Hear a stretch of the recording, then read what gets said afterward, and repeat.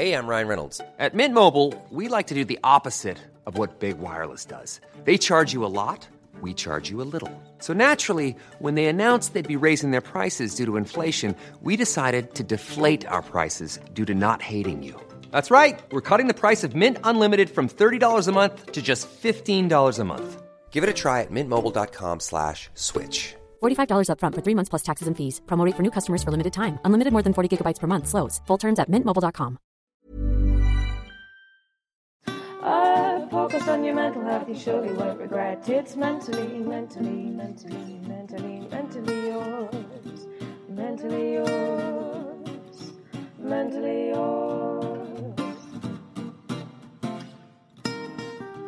Hello and welcome to Mentally Yours, Metro.co.uk's weekly mental health podcast. Today is a very special episode as I'm joined by our fantastic new host, Rachel Moss. She's also Metro.co.uk's lifestyle editor. Before we chat to today's guest, Lucy Nichols, we're going to be having a quick chat just to catch up. So Rachel, at the risk of sounding like a job interview, tell us why you're so passionate about chatting about mental health. Hello, very nice to be here. What a lovely introduction. Yes, I am very passionate about mental health. To be honest, in this day and age, I kind of question why you wouldn't be, because it is something that impacts all of us, whether directly yourself or indirectly from people you know. In terms of my own personal experience, my mental health isn't perfect all of the time. I don't know anyone whose is. So I've definitely experienced stress and anxiety and work-related burnout in the past. When that's been at its worst, I've had a period of panic attacks, which was just lovely, a period of insomnia and sleepwalking, of all things. So I've definitely, experienced mental health issues myself. I've also got a family member who has a lifelong mental illness, and I'm going to be super careful about how much I say about that on this podcast, because I never want to talk about somebody's story that's not mine to share and share too many details. But what I would say is that if you've ever had a loved one who has gone through a mental health crisis and you've watched that indirectly, it's shit, and you can't go through that without caring a lot about mental health afterwards. So yeah, I'm very passionate about it. I'm really honoured to be invited to be part of this podcast that's doing so many great things. You've done this for years. I'm very impressed, and can't wait to get going on it, really. So glad to have you. And it's obviously really close to your heart, which is so important. You've done a fair bit of work in this field as well in the past. Can you tell us a bit about that, please? I have. So I've worked in journalism for about 10 years, mostly lifestyle and entertainment journalism. And in that kind of decade, the conversation about mental health has changed so much. So one of the first things that I did earlier on in my career was a project called Young Minds Matter. And that was something that HuffPost ran in partnership with Kensington Palace. So we had the Duchess of Cambridge, as she was at the time, now Princess of Wales, was guest editing a whole bunch of content about mental health. And it was super interesting to be part of. I'd say, however you feel about the Royals, it really felt like a watershed moment for me. It was the first time the Royals had really spoken about mental health in that way. And then after that, it kind of just opened the door for so many celebs talking about mental health in particular. So I've interviewed all sorts of people in celeb land over about their mental health over the years, like Davina McCall and Stacey Solomon, Paige from Steps. He was very fun. So those interviews have always been great. But one of the things I've loved most is just talking to, I'm going to use quote marks here, normal people about mental health. So just real life people about their experiences, and also just people who are doing things to try and make the nation's mental health better. That's something I'm super interested in. So one example is I went to go and hang out with the fire brigade down in Brixton, who've launched this mindfulness garden, and learned all about that. There's somewhere in North London called Maytree, who've hosted a safe house for people who are feeling suicidal. It's just amazing work, and it's a real honour, as cheesy as that sounds, to go and meet these people who are doing these groundbreaking things. And I've written about all sorts to do with this over the years, and hopefully I get to do a bit more now here at Metro as well. Sounds fantastic. And Yeah, super jealous of H from Steps. That's pretty that's pretty exciting. Wow, what a flashback. So tell us a little bit about your plans for the mental health content at Metro, because obviously you're a lifestyle editor as well as the host of Mentally Yours now. Yeah, I'd love to. I mean, all I want to do is build on what's already there because I think Metro, one of the reasons why I wanted to join was because this company does so many great things about mental health. One of the beautiful things that you've managed to do with this podcast event is just build a community around it. And I definitely want to lean into that even more. So I want to hear from our readers and listeners about their mental health, things going on in their lives, and and talk to real people about all of those things. I'm really interested in solutions-based journalism as well. It's really important that we cover the tough stuff and we talk about NHS waiting lists, the absolute shit show that's facing a lot of people trying to get help. But on the flip side of that, like I'm a big advocate of positivity, of trying to find good stories and hearing about those things and finding, light in the shade, hope in the darkness and all that kind of stuff. So definitely want to look to do more of that kind of content on the site and in the podcast. Brilliant. And is there anything else you'd like to add about your hopes and plans for Mentally Yours? Oh, well, my biggest hope and plan is that people keep listening to it and that guests keep wanting to join.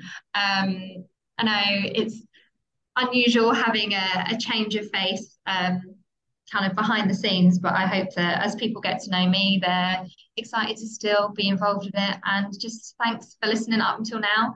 And if you're listening to this and you've got any ideas of what you want us to do more of, just get in touch. You can probably have a little social media stalk and find me somehow, I'm sure.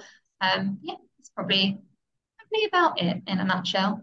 That's a great shout out as well for our social media stuff, because we've obviously got the Facebook page, which is Mentally Yours on Facebook, the group, where people come and chat. So if people want to share their ideas there, that would be lovely. We're also on Twitter at MentallyYRS. We do post some content sometimes on Instagram, but we don't have an account yet. But we're sort of moving in that direction in terms of kind of diversifying and looking towards doing videos in future. So there's plenty of kind of exciting things coming up in the future, aren't there, Rachel? Absolutely. Yeah. It's just going to get bigger and better. So thanks for that chat, Rachel. So now we're going to bring in Lucy Nichol. So she's a mental health campaigner. She lives with anxiety, specifically health anxiety. She's a fantastic writer and speaker. I'm so thrilled to have her on the podcast. And we're going to be chatting about her book, Don't Call Me Snowflake. And it's all about breaking through mental health stereotypes and stigma. My anxiety is still lingering many, many years after it first came to haunt me, I suppose. It started with a panic attack when I was 15. I didn't know it was a panic attack. I didn't know what it was. It was very, very physical. In fact, it felt more physical than anything else, if I'm honest. It came from a fear of developing deep vein thrombosis, because it was the 90s and in the press at the time was this pill scare. And I don't think I realised that was really bothering me, but I found a little mark on my arm, and immediately, without even kind of consciously thinking it through, I thought, oh my God, I've got deep vein thrombosis, which of course doesn't even look like a mark on your arm. Like, I don't know how my brain started thinking that, but I had this very, very physical reaction where I was retching and I felt sick and faint and my vision went, and just was terrified. And I was, 15, 16 at the time. And then since then, I was having these kinds of episodes again, still didn't really know there were panic attacks, but they were always health related. And many years later, I still do experience it every so often. It's not quite as bad. I've had lots of different therapists over the years. I've learned lots of different coping mechanisms. I actually take SSRIs, antidepressants for it, and have done for 8 years. But yeah, it still plagues me every so often. But it's very much health related, although one therapist did point out my anxiety wasn't that fussy and it was probably more generalized anxiety disorder. So yeah, it can come on, but it comes on about the most bizarre things. It's never particularly rational. Before we sort of go on to more things and your book, obviously, tell us more about panic attacks themselves, because obviously you've written about them, you've experienced them, but there will be people listening who just won't really understand what that is or what it feels like. Yeah, they are strange. They're kind of not what you expect, I suppose, because when you think about, if you haven't experienced panic attacks and an anxiety disorder, you probably think, oh, this might be somebody who's working themselves into a frenzy because they're worried about something. So you might think, oh, I don't know, if somebody's stressed about work, for example, and they get themselves into a panic, and it isn't like that at all. To me, it's instant. It happens so quickly, and it starts building with this kind of feeling of dread and fear, and for me this like cold feeling that washes over me, like prickles at my head.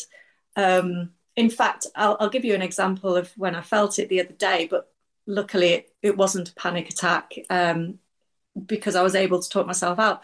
I'd watched a clip this morning about doing a breast check, and as I mentioned, anything about sensations in my body I'm really bad at. But I thought, right, I've got to be a big girl and try and do this and do it properly. And of course, you sometimes feel a bit like lumpy or whatever. And immediately I felt this cold just shoot over me because I thought I had felt something. And I had to go back. And of course, I hadn't. It was same on both sides, and probably my ribs or something I was digging at. But it's that instant feeling, and then when it progresses into a panic attack, so in that instant I was able to talk myself out of it, but when it progresses into a panic attack, those thoughts catch up with the physical sensations and increase the physical sensations. So then I start thinking about things like I can't breathe properly, or I'll be honest, I'm going to die. That's something I've thought of a lot. I had one panic attack where I woke up at about 3 a.m. with a really dry mouth, and I became obsessed that I couldn't quench my thirst. And it just became this mother of all panic attacks. So I was in bed. I could feel myself breathing really quickly. I was feeling woozy. I was feeling lightheaded. And then the psychological feelings were kind of like just dread, like this intense dread. And then the thoughts that come are, am I going to die? Is something inexplicable going to happen? And I didn't have any rational idea as to what that might be, just that something is going on and I might die. And I remember thinking, can I get myself out of this? Because a part of you knows that it's a panic attack. Can I get myself out of this by going downstairs and putting the TV on? But then the other part of you says no, because if you go downstairs quietly and put the TV on and you die, your husband won't know to call, an ambulance. If you're dead, it wouldn't matter. But and so in the end, I had to wake him up and tell him what I was experiencing, because I needed somebody to talk me through it. And I'm really lucky that when he was young, he experienced panic attacks. So he knows exactly what they are. And he knows that saying to me, oh, don't be daft, it's just a panic attack, doesn't work. So he, bless him, would sit and talk me through and recognize and acknowledge how frightening it feels, and maybe try to get me to focus on breathing more slowly, or distract me with usually funny like cat videos on YouTube or whatever. But yeah, and I think the other bit of a panic attack that we don't talk about as much is, so you have those intense feelings of fear and dread and doom, with the physical symptoms, which can be the feeling faint, the hyperventilating. I used to sometimes feel sick as well, and my stomach, I could get diarrhea as well as part of it, which is lovely. but all of these physical things, tingly fingers and arms, tingly cold sensation in the head. But then after the panic attack, I think you sometimes feel this kind of flat exhaustion. And when I felt like that, I just feel tiny and timid. And I know it wasn't a full-on panic attack, but I had an experience of quite bad health anxiety the other week, and we were going to the theatre that night, and I just felt like a child. I felt almost childlike, afraid of people, and I felt like I was almost hiding behind my husband as we went in. And I remember they changed our seats. They'd had some kind of change around of seating for some reason, and I had booked these cabaret seats where you sit around a table, so you kind of got freedom, and they booked us onto a row, and I just immediately, I was just like, I can't do it. I cannot do it, not tonight. I just cannot do it. And they were so lovely, and they changed us back round. We got cabaret seats. But yeah, it just kind of wiped all the confidence and energy and everything from me, and I just turned into this social mouse. Unsociable mouse, should I say. So yeah, nobody listening to this will be able to know this, but I'm sitting here nodding away because so much of what you've just said massively resonates with me, like the tingly fingers, the feeling exhausted afterwards. And one thing you said was that sometimes you can talk yourself out of a panic attack. Super intrigued to know more about that, because I think it's really helpful, when you hear other people sharing their coping techniques. How do you go about talking yourself out of one, like when it is possible? There's a bit of a fine line, because I think when you have health anxiety, a few people have described it as being a bit like OCD, because you have this compulsion to seek reassurance. And so I think when it's health anxiety related, I have to be really disciplined not to try to talk myself out of it by finding reassurance and finding myself in this dark internet hole of fear and terror, and forums where people are probably also like me and looking for the worst possible explanation of what's going on. I think the tools that have really helped me are, well, one, I'm back off the caffeine, and I've been on and off caffeine for a very long time, and I think it's because I love it, because I'm so sensitive to it. I get a buzz from it, but because I'm so sensitive to it, it absolutely fuels my anxiety. So I've had to come off that again recently, because my anxiety's been really bad lately. So there's that. There's obviously the fresh air and exercise, getting outside, gardening. Sound like, God, I wish I was cooler and could say, yeah, going to gigs every other night. No, gardening for me really helps. Just being outside, being with my pets really helps, listening to purring. But in terms of the talking myself out of it, there's two things, I guess. Some of the CBT skills that I learn, I sometimes get out the little notebooks and look at the exercises that are linked specifically to health anxiety, so around like probability. I remember one where I was drawing like a pie chart, like what are all of the possible reasons that, so I had an aching thumb. So this is another crazy one. I had an aching thumb, and I was convinced that I had motor neuron disease. And it was on my mind for about 2 weeks. So I did this exercise, and I plotted out into a pie chart all of the reasons why my thumb might be aching. And then what is the probability that it is something terrible like motor neuron disease? And you see that it's this tiny little, and that there are and just seeing that in front of you illustrated is really helpful. And I think the other thing that really helps me is actually, I do, even though we know these things, like, I write about mental health, so I've learned quite a lot from speaking to lots of people, but when I'm experiencing it, I need the help of other people.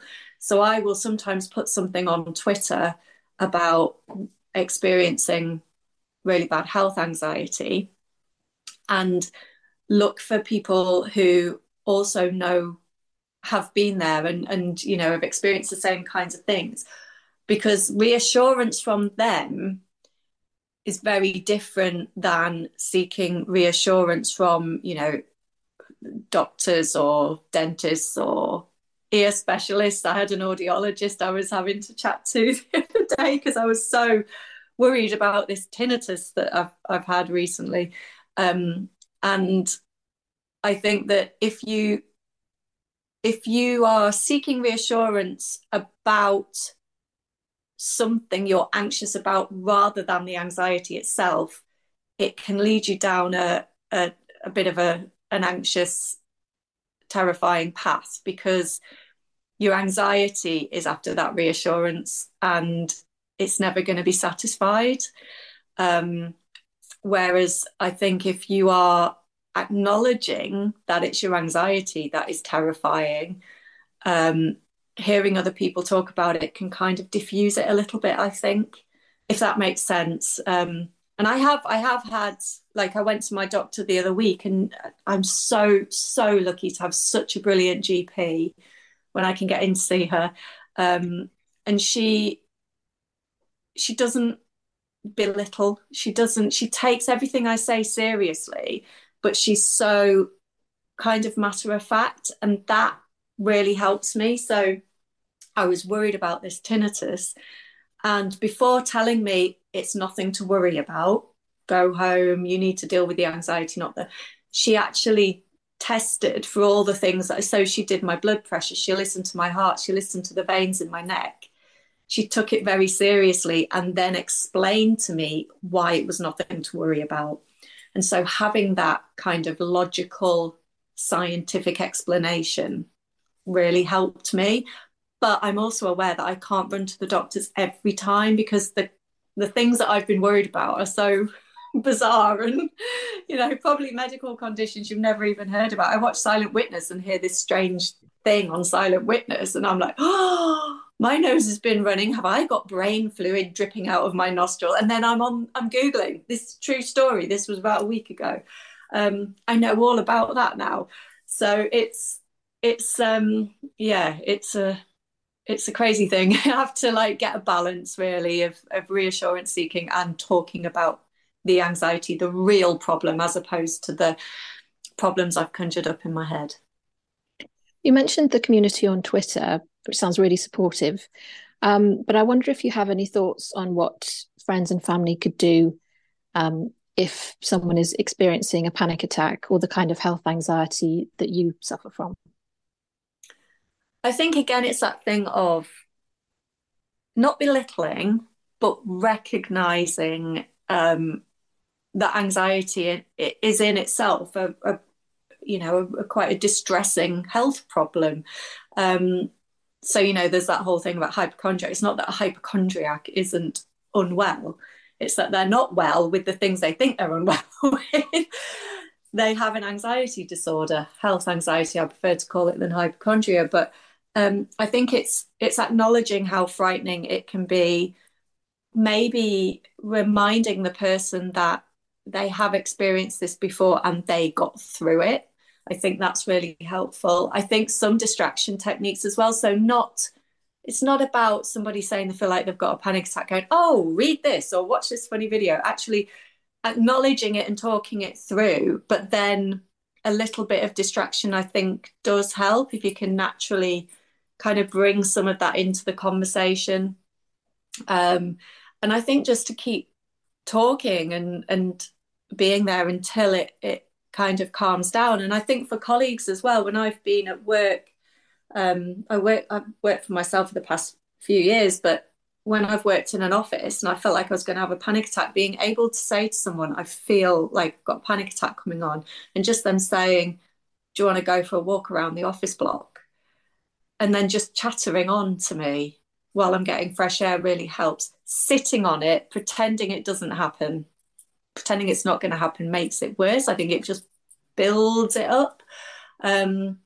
So I just think if you've got a friend or a colleague or a family member who has experienced panic attacks, it's not the best thing to do to try to ignore it, just get over it, just think better things, acknowledge it, but then build in some distraction as well, I think, in my view.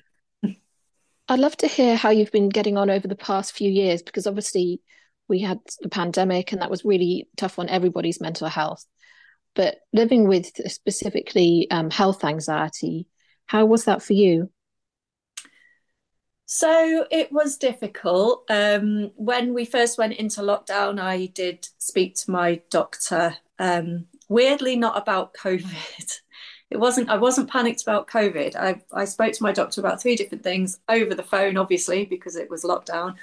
And they were leukemia, bowel cancer, and ovarian cancer. Now, I don't know why, but I became, as soon as lockdown hit, health anxiety kind of kicked in. It was obviously triggered by what was going on, but it was just different health problems. So I struggled at the start of the pandemic. I've also struggled a bit. I think it was as perimenopause was kicking in, because I could feel anxiety, and it was different this time because it was more like a physical sensation of anxiety, kind of tension and a bit of a dread, but there were no kind of specifics attached to it. So this is in the last sort of 6 months, this was happening. So long after the pandemic started. But I was just feeling these general feelings of unease and anxiety, and it felt like I was worried that I was, going to be finding myself back in the middle of it. But I had so many other things going on. And so when I spoke to my doctor, my other brilliant doctor that I mentioned there, she said, these are all signs of perimenopause, because I had lots of other things happening, like seriously bad insomnia that I'd never experienced before. I'd always had restless legs, but this was really bad. And these things can link with anxiety as well, without perimenopause. But I also had terrible bleeding that wouldn't stop. I had really bad mood swings. I had all manner of things going on. I'd put on a lot of weight. And so I actually started on HRT. And we're now looking at, because I'm on my antidepressants and HRT, we're now looking at a kind of a whether I can start reducing my antidepressants a bit. But we've got to wait and see if things kind of level out. And yeah, I don't know why recently. I think then I got COVID for the second time in February. So I think after I'd started on HRT, things were kind of really good for a while. And then I got COVID in February and had an ear problem.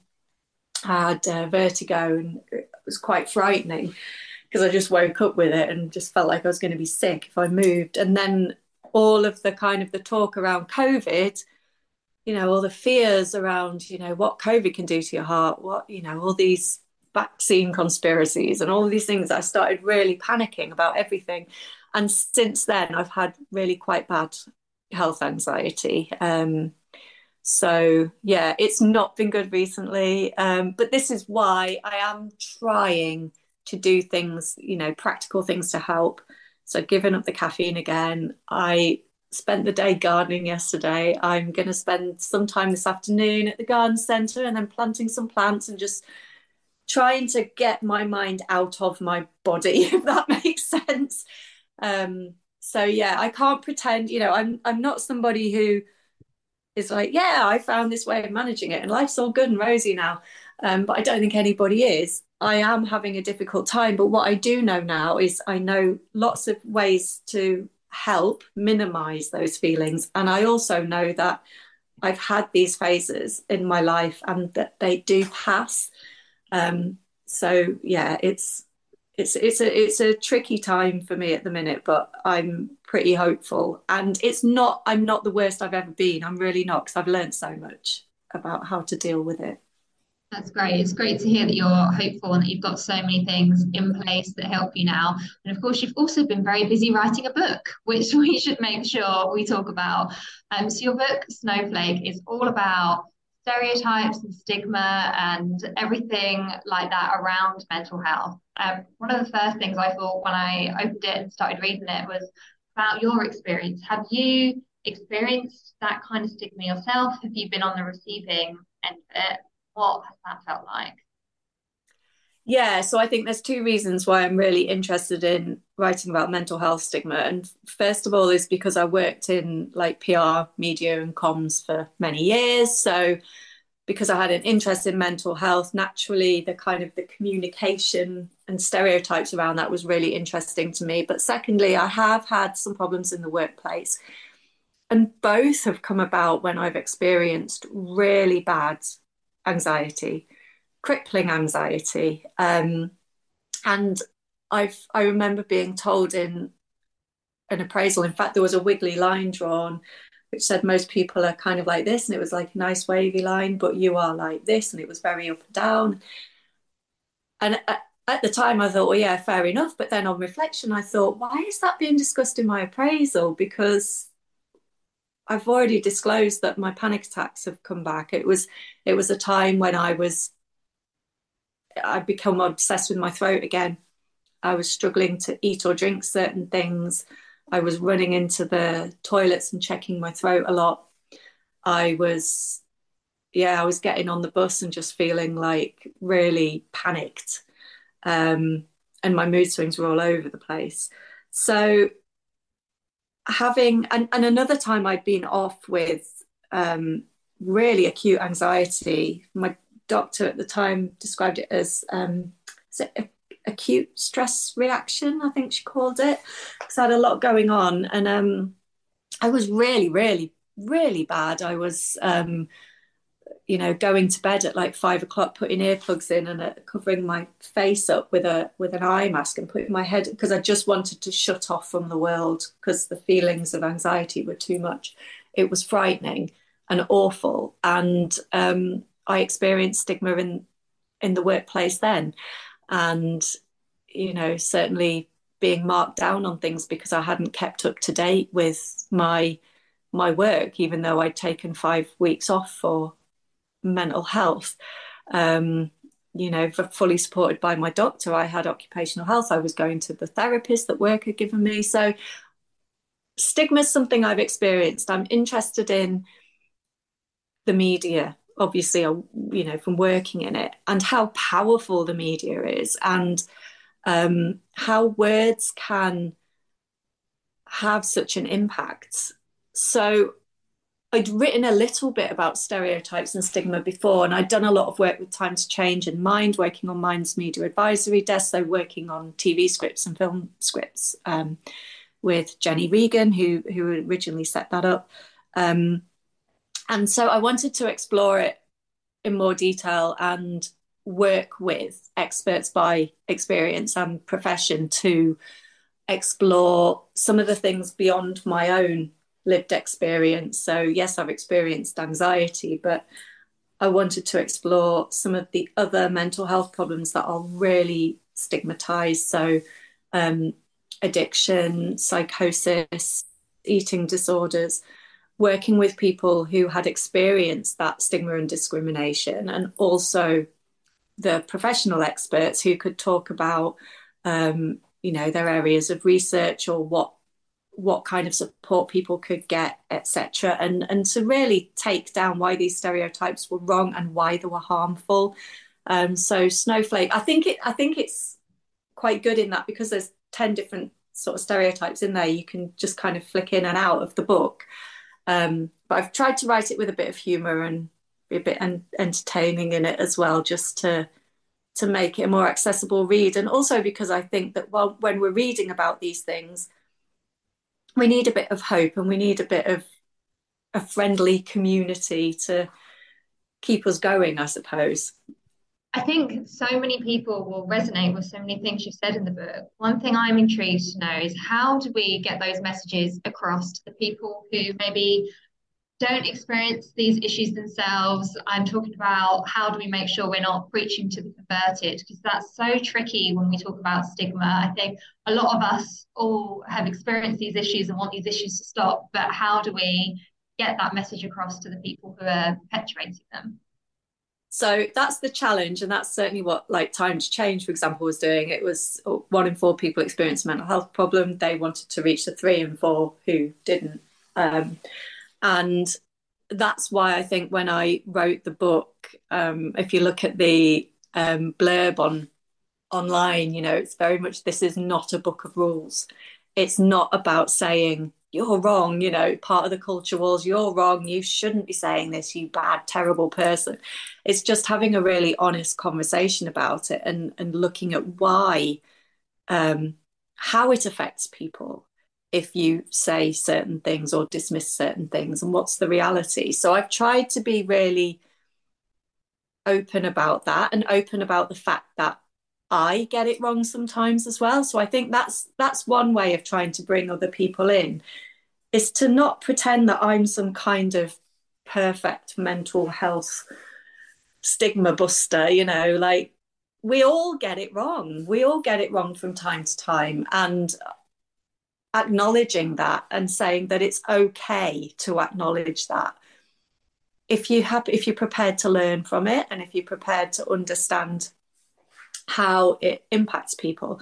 So I've tried to do that to reach those people. But I think also, obviously, it's important to take part in podcasts with a focus on mental health, because that's what the book is about. And then you might have people who haven't necessarily experienced mental health, but have an interest in it through their profession, for example. But also I've taken part in like other podcasts. So like the Book Shambles podcast with Robin Ince. So that there are people listening who are interested in books more generally. So hopefully getting that conversation out there. And I think also, I'll be honest, I've tried to be a little bit clickbaity with it. You know, it's called Snowflake. I want people to think, oh, is she... You can quite clearly see on the front, don't call me Snowflake, but, you know, which side of the fence is she on? Because let's face it, it's very polarised these days, isn't it? And to have a look, and I've been a bit kind of upfront about who wouldn't like the book as well. I really don't think Piers Morgan would like the book, and I really don't think Katie Hopkins would like the book. So just trying to tap into that polarisation and to kind of show that it's a problem, but actually if you look at this book, it's not a book of rules. It's not about right or wrong. It's just about learning, understanding and growing, I think, and acknowledging that words are really powerful. Yeah, I'm glad you brought up the title, because I was going to ask you about that and sort of why you went for it, because it feels like a really sort of zeitgeisty word, doesn't it? That gets used a lot, and it's sort of bandied around a lot. So why did you go for it? So it started, I think, when I was writing a chapter about mental health stigma more broadly. So not looking at the specific mental health problems, but just the fact that we are talking about mental health more. And what came to mind immediately was the use of the term snowflake. And obviously it's used more broadly in culture wars, in, you know, the whole conversation about cancel culture and woke, and you can't say anything these days, and everyone's too soft, and, you know, all of this nonsense. But it has been used so much to dismiss people talking about mental health specifically.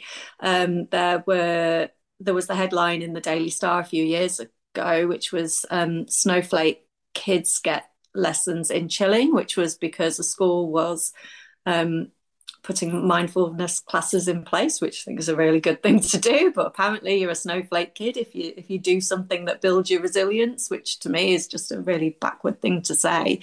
But I'd seen it in other areas, you know, when there was an article of somebody speaking to a class of, I think there were A-level students, and they were horrified at some trauma that was being discussed. It was quite awful stuff that they were discussing, and the word snowflake was used to describe those kids. And I just think it's ridiculous. And so I wrote about why it isn't snowflakey to talk about mental health, and how, you know, people have this misunderstanding of resilience. Resilience isn't about burying your head in the sand and ignoring Resilience is about looking something in the eye, naming it, dealing with it. And I think that's what people are doing when they talk about mental health. They're not shying away from it. They're not being ashamed. You know, it's like someone said, it was somebody on Twitter said, if a kid falls off a bike, you tell them to get back on again. And I said, well, yeah, you do. But if you tell them to get back on and with a cycling helmet and they've done the cycling proficiency and they've got a decent bike, then they're going to be much, much safer and stay on the bike longer. And I think the same with mental health. If we acknowledge it, if we open up lines of communication, if people get support, they're going to stay stronger for longer. It's not weak, it's building resilience. So that's where the chapter came from. And I think that obviously when it was coming up with a name for the book, it was what's going to be the most provocative. So the only problem is that some people think, oh, is it for younger people? And I think that's because the younger generations have been subject to that as an insult much more. And yeah, I think that younger people will get something out of it, but it isn't just for young people. It's, you know, I'm 45 this year, so it's certainly not just for young people. It's got my experiences in it. But I think calling it Snowflake was really to get people's attention, because like we were saying about mental health, sometimes unless you've experienced it or know somebody who has experienced mental health problem, might not necessarily seek out a book about mental health, whereas this way it could have been taken more broadly, and then people might open it up and hopefully become engaged with the writing and the experts within it. So it was a shameless attention grab, but that was very very much a part of what we're trying to say. Yeah, it definitely draws people in, that headline. Sorry, I'm still speaking like journalist. Yeah, that book title. And then also just the way it looks, you know, with the black and the white. It is very striking as a book. Yeah. So, yeah, it does sort of really grab you, really, really smart way of doing it. I was just wondering if there were any sort of big surprises for you as you were going through and researching this, speaking to the experts involved. Oh, I learned so much. It was such a brilliant experience. I think that the areas where I particularly learned a lot, I think, were the topic of personality disorders. And I was chatting to a Dr. Helen Casey, who has worked a lot with people who have been diagnosed with personality disorders. And what was interesting in that chapter was actually asking people how they feel about the diagnosis of personality disorder. And so what I found interesting there was how people had very different opinions. And sometimes it wasn't so much the personality disorder label, it was the kind of personality disorder. So if you had somebody who was diagnosed with, now let me get this right, anxious avoidant, I think it is, personality disorder, they felt more comfortable, or obsessive compulsive personality disorder, they felt more comfortable with that label than with borderline personality disorder as a label, because of the stigma around BPD. But of course, then the personality disorder label, actually looking at how there are so many very, very, very different experiences and problems within that you just cannot compare, you know, BPD versus we could get into psychopathy, you know, they're completely different things. So the fact that you've got personality disorder bringing everything under this one umbrella when these experiences are so varied, I thought that was interesting to explore. And I spoke with Dr. Craig Malkin, who is a Harvard psychologist, about that. And how useful the term personality disorder is. So it's basically about acknowledging that somebody has endured quite complex mental health problems for such a long time that it's become a part of how they deal with life and a part of how they interact with people. But it doesn't mean there's anything wrong with their personality at all. And you know, it means they can be quite vulnerable. certainly with things like BPD, very, very vulnerable. The other thing I mentioned, Dr. Helen Casey, I learned about why there might be stigma within the mental health sector when people present with personality disorders. That was a really interesting discussion, because what she was saying was that you had people in general mental health services who are treating people with very complex mental health problems and becoming frustrated that they can't, cure them in 6 less sessions of CBT. I mean, you can't with most mental health problems anyway, but with personality disorders, what Dr. Casey was saying was that, when you get a therapist or psychologist who is particularly interested in that area, they are less likely to become frustrated with the patients because they have a much more deeper understanding of what it means to have a personality disorder diagnosis. And so if they come back every, they might be discharged, but then come back in 6 months' time needing more help, they wouldn't see that as a failure. They don't see it as a failure. They see it as, well, that they've done really well for 6 months, but they need a bit more help now. So they don't see that whole revolving door thing as a problem. They just see it as, this is the kind of support, the kind of ongoing support that some individuals with very complex mental health problems might need. So I found that really interesting. And another topic I was really fascinated by was exploring, it was in the chapter Don't Call Me Bad.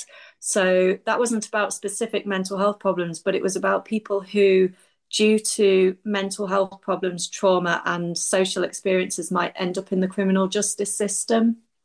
And then the additional stigma that they have on top of everything else they've been through, and how they can get trapped in that because they're not getting the right kind of support, and because of the stigma, and how they can get trapped in that cycle.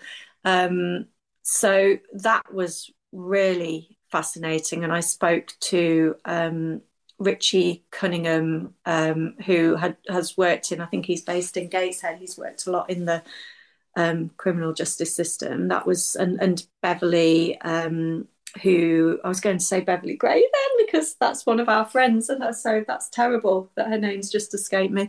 But Beverly Hunter, who has worked in criminal justice and worked with some really vulnerable people who, may have actually ended up in the criminal justice system because they were subject to abuse, for example, and may have been, they may have been shoplifting to feed themselves and their family, or, there's so many reasons why people end up in the criminal justice system, but whatever happens, they come out with this label. And it just seems so wrong. So those two areas, I learned so much from speaking to the experts, and of course people who had experienced that diagnosis or being in the criminal justice system. That was really interesting. Yeah, it's really fascinating stuff. You cover so much in the book. We couldn't possibly get into the whole thing in one podcast, but what is the one kind of overarching message you want to get across to people buying it? I would say to try to step back from this polarized society that we're in, and try to just give it a go. Just like, whether it's reading my book or whether it's just learning more about mental health generally before you judge somebody. So I think, if you think somebody speaking on social media about their mental health is attention seeking, please just read the attention seeking chapter, but please just read about some of the things they're talking about, whether that's going onto the Mind website and reading about people's personal experiences, because people don't attention seek for the fun of it. Well, I'm sure some people do, but when it comes to mental health, that's very rare. I think people are talking about it because there's a need to talk about it. They either want to break stigma or they need some support themselves, like when I've spoken about it. So I think the main thing for me is just try not to judge, and try to invest just half an hour of your time in learning more about the mental health problems that you may have previously dismissed. And nobody's saying you're a bad person for doing it. Just use it as an opportunity to learn, I think.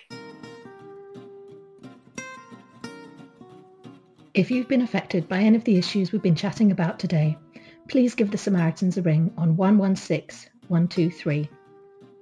If you've enjoyed the show, please give us a rating on iTunes. 5 stars would be great.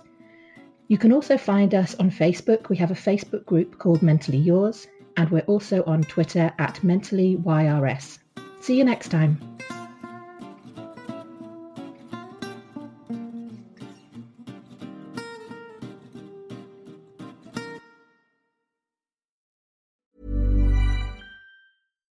Botox Cosmetic, out of botulinum toxin A, FDA approved for over 20 years. So, talk to your specialist to see if Botox Cosmetic is right for you.